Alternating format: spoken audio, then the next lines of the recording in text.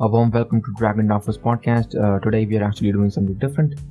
We are going to be checking out Alpine, and we are actually also going to be trying to fix Alpine, if you know what I mean.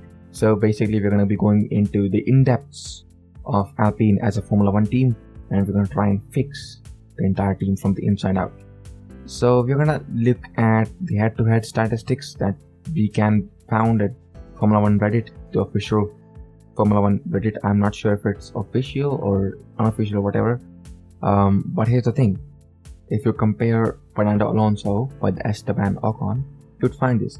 In qualifying, his highest position for Fernando Alonso has been second. For Esteban Ocon, it has been fifth. But the best race finish for both the drivers has been fifth. So the qualifying situation for both the drivers, Fernando Alonso is obviously, the better driver. Qualifying, I would say 8 times Fernando has out-qualified Esteban. 5 times Esteban has out-qualified Alonso. So Alonso is again, overall qualifying pace, Alonso is way ahead of the league of Ocon. Ocon, however, shines in this regard of having 50% other DNFs. What I mean 50%? Well, Fernando has 2 DNFs. Esteban has only 1. So there's that. And that is probably the only reason he's actually has 58 points compared to Fernando's 41. Big gap there, but yes, that is the truth. If you look at Esteban Ocon and Fernando Alonso, the one thing they tie on is best race finish, that is also 5th for both of them. So if you look at it from a specific perspective, the best grid position after qualifying is 2nd for Fernando. So the best he has qualified is 2nd, but the best he's finished is 5th. And you can say that the cars for Alpine are not even close to being competitive to, let's say, Mercedes or Red Bull or Ferrari. So the fact that he's getting 2nd is a very big thing. But again, the fact that he can get 2nd, but he cannot finish in the top 3, it's weird. Either of them have 0 podiums now. Yes, sure, it's weird that he does not have a podium yet, but it's not like it's completely a turn off. It's not like it's a common knowledge that you should get a podium or something. No, that's not what I'm trying to get at here.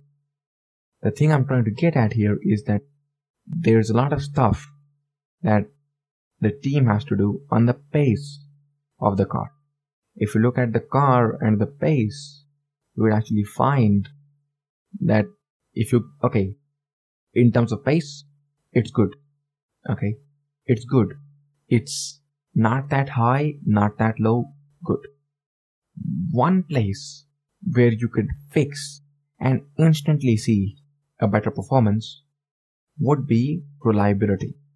You have to be what we call in Hindi as a lambi race ka ghoda.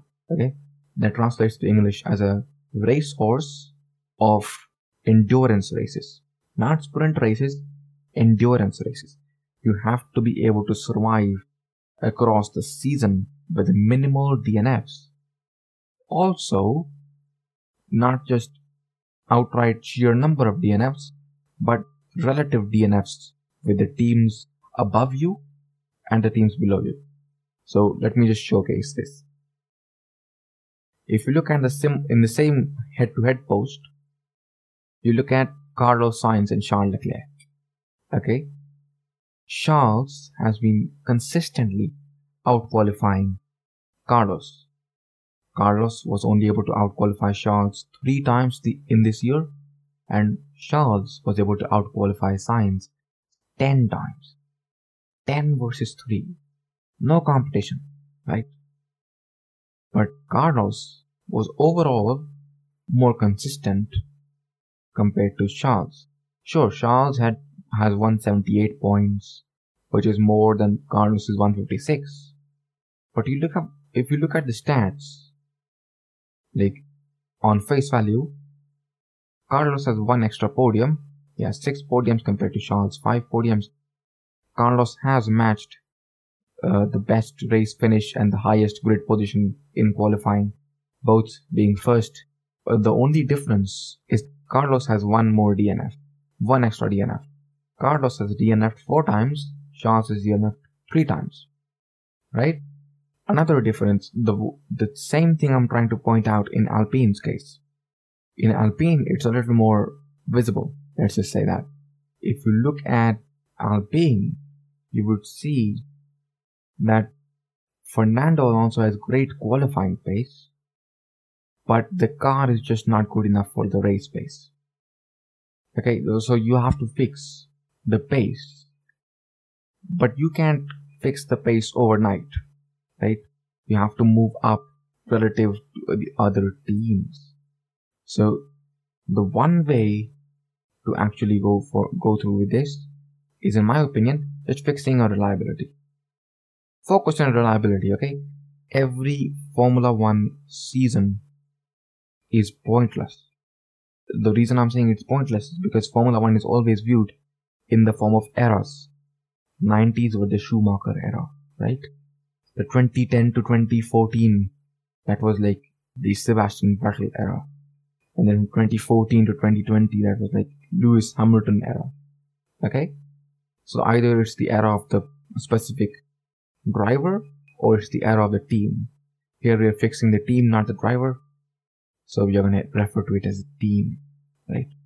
So if you look at it from that perspective, then you have to think about this, that you have 3 DNFs in total.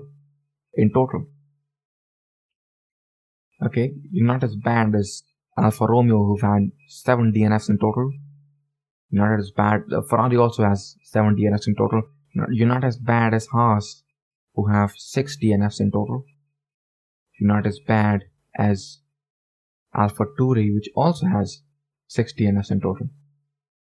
Okay, but you are firmly in the same category as, only in terms of DNFs, Aston Martin. They have 3 DNFs as well. And in Aston Martin as well, the same pattern kind of is visible, that, if you talk about qualifying pace, it's again 8 versus 3.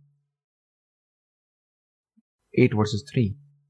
Sebastian Vettel has won 8 times. If you look at it as a qualifying head-to-head, Vettel has out-qualified Stroll 8 times. Stroll was able to return the favor only 3 times. Vettel has 4 times the points of Stroll. Stroll having 4 points, Vettel having 16. Vettel's best race finish was P6.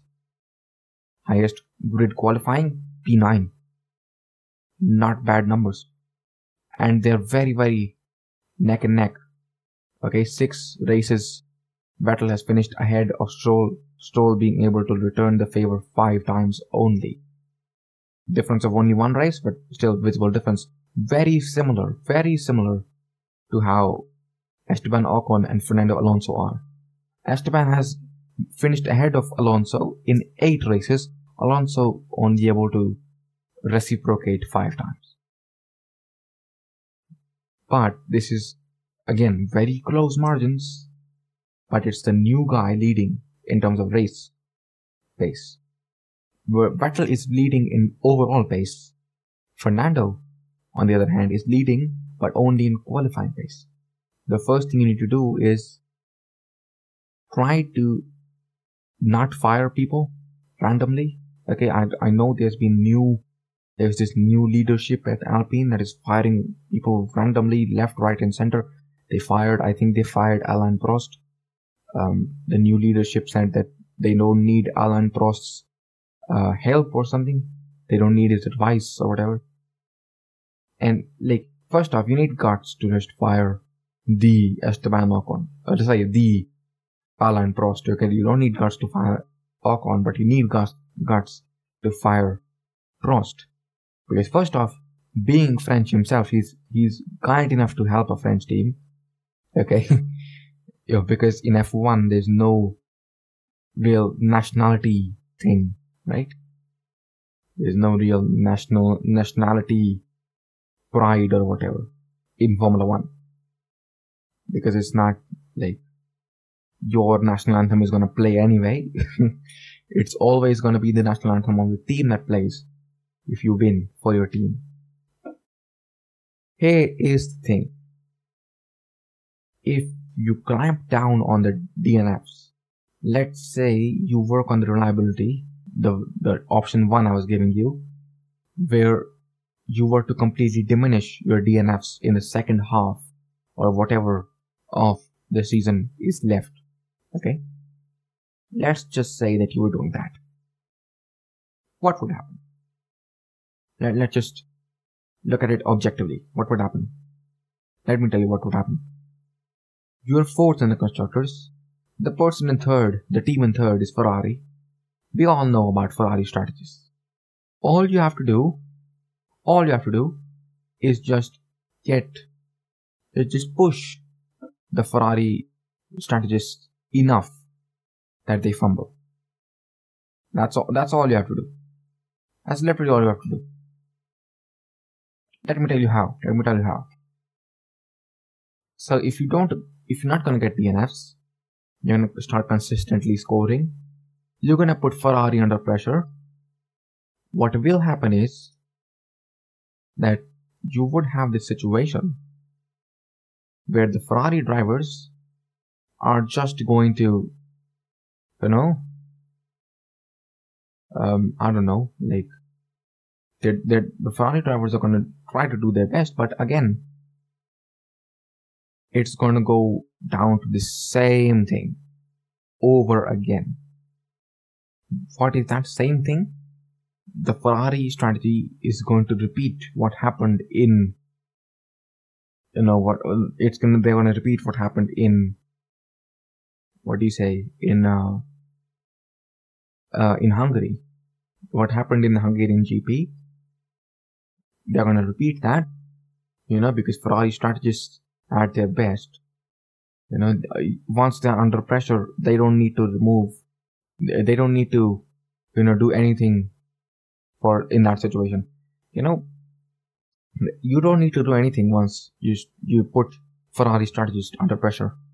Once Ferrari strategists are under pressure, you don't need to do shit if you realize that. It's just that same thing that the last time they came out on the race, Ferrari strategists ruined the race for the Ferrari drivers. They went from P1 and P3 to P3 and P6 or something like that. So it's not like it's easy or whatever. It's just that it's going to be better.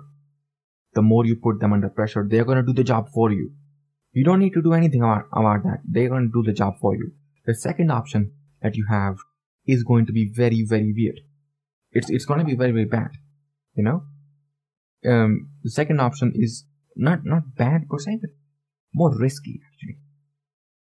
The risk involved is very, very subjective. As in, the risk involved is pretty much that it's you need to put a lot of pressure on the factories back home, because you will need a lot of R&D development coming in really quickly, and just treat this as the final few legs or the final few laps of a 10,000 meter endurance race in the Olympics, the athletics Olympics.